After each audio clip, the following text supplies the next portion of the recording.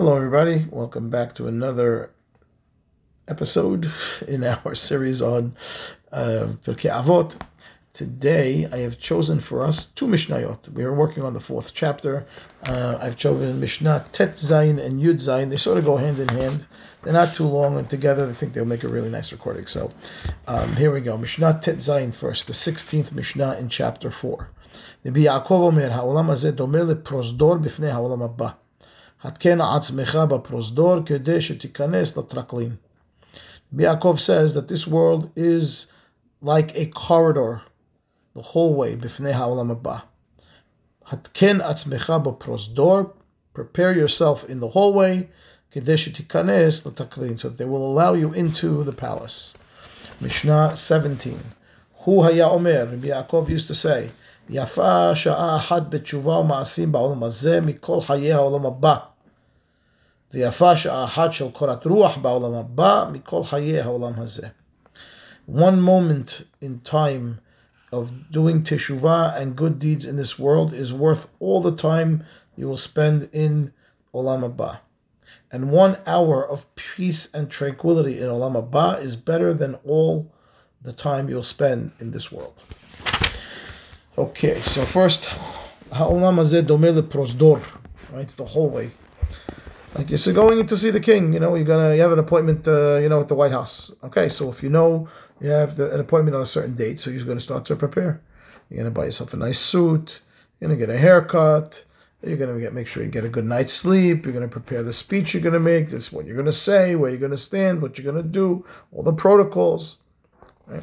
And that's the idea. The idea is that we're all going to stand in front of the king, and therefore, we're going to have to, prepare ourselves now so that when we get there, we'll be ready. We don't know when the appointment is an issue, and therefore, every day we have to prepare as if this is the day we're going to greet the king. They say they tell a story about Reish Lakish. Part of the story is in the Gemara, and part of it is in Pirkei de Rabbi Eliezer. And so Reish Lakish says in Pirkei de Rabbi Eliezer was actually a scholar.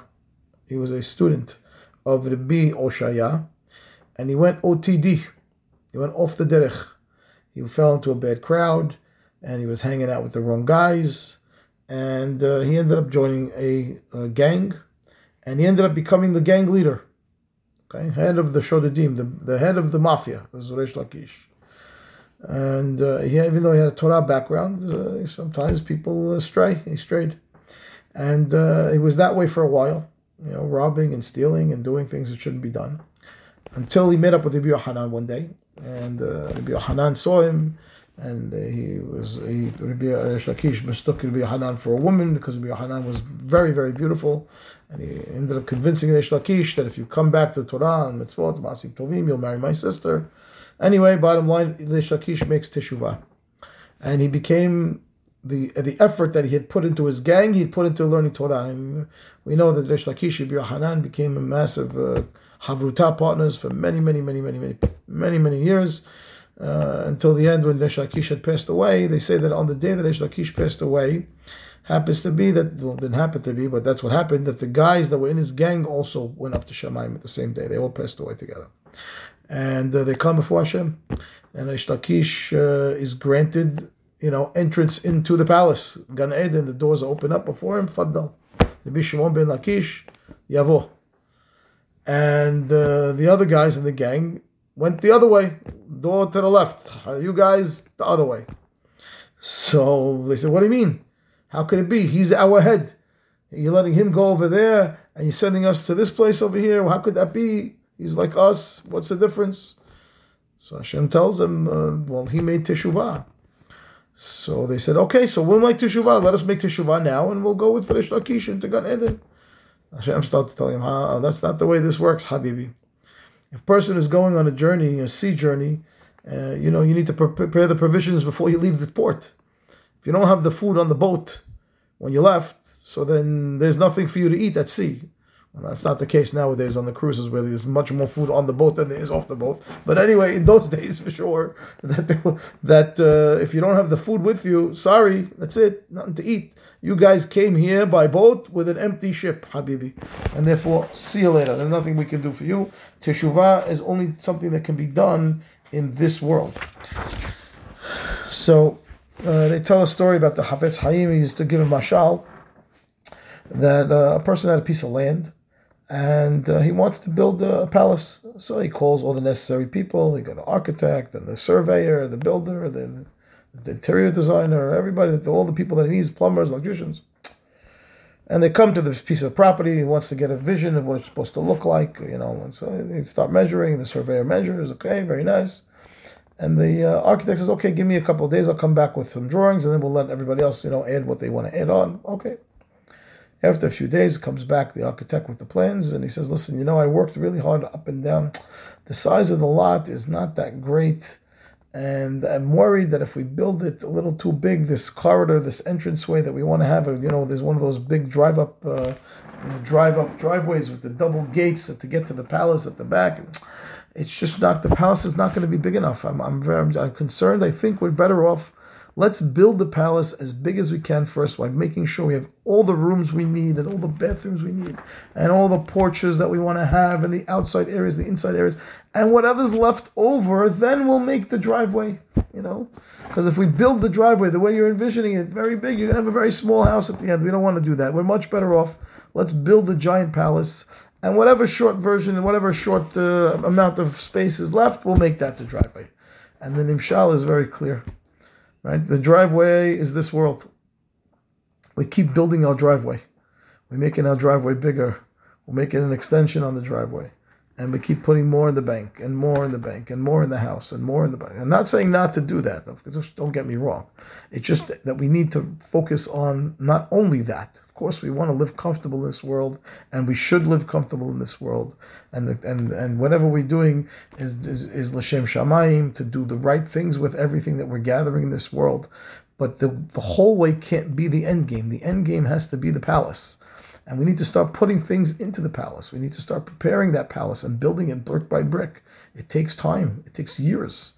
And the sooner we get to it, the better, because when we don't want to get there and the palace is only half built. And then there's no roof, and there's no windows, and there's no bathrooms. So we want to make sure that our focus is a little bit more on the palace and a lot less on the hallway. So, Yafeh Sha'ah Ahad B'Teshuvah U'Ma'asim Tovim, right?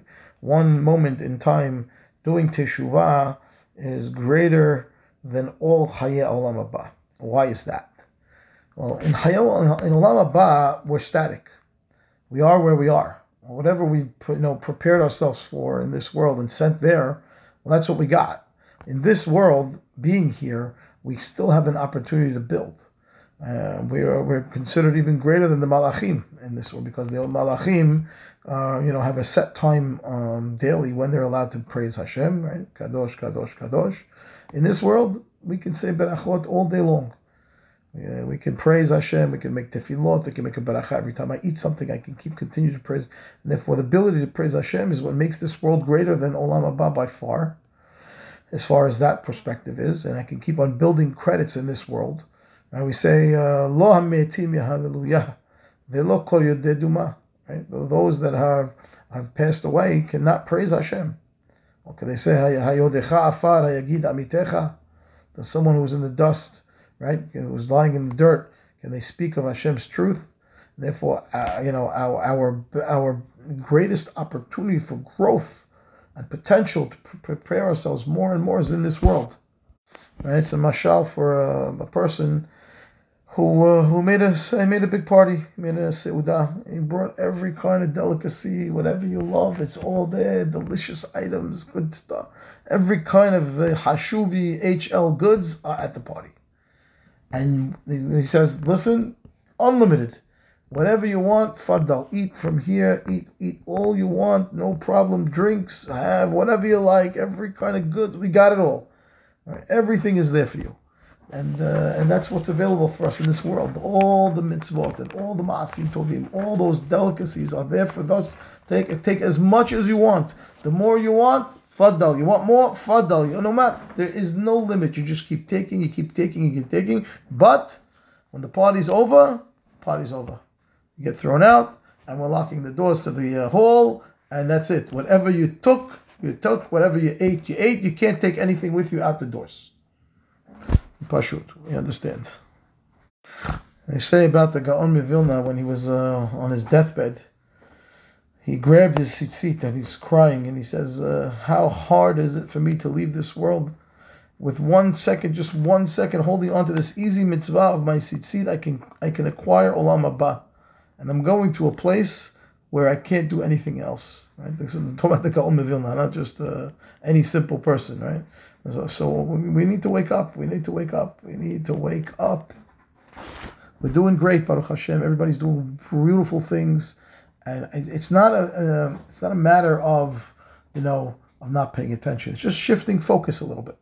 That's all. The goal should be I'm building my palace. Now, why do I want to build my hallway? I need to be comfortable. I have to have a nice hallway so that I have a little bit of peace of mind to be able to build my palace. But it shouldn't be that I'm only building the hallway and say, okay, when the hallway's done, then I will build the palace. It has to be simultaneously. I'm putting a little bit into my palace and I'm putting a little bit into my hallway.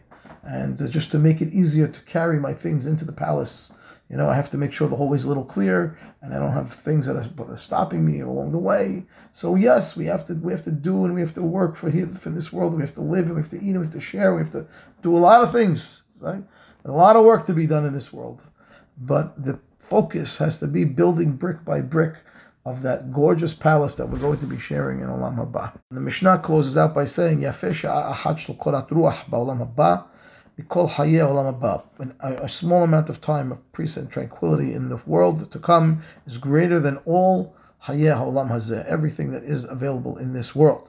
What does that mean? It means that if you gather all the pleasures of everything that's in this world, of the kings and the princes and everything that they had, their whole life, and put them all together, it's still not equal to 1 minute of the enjoyment that you're going to have from the peace and tranquility in Olam Haba.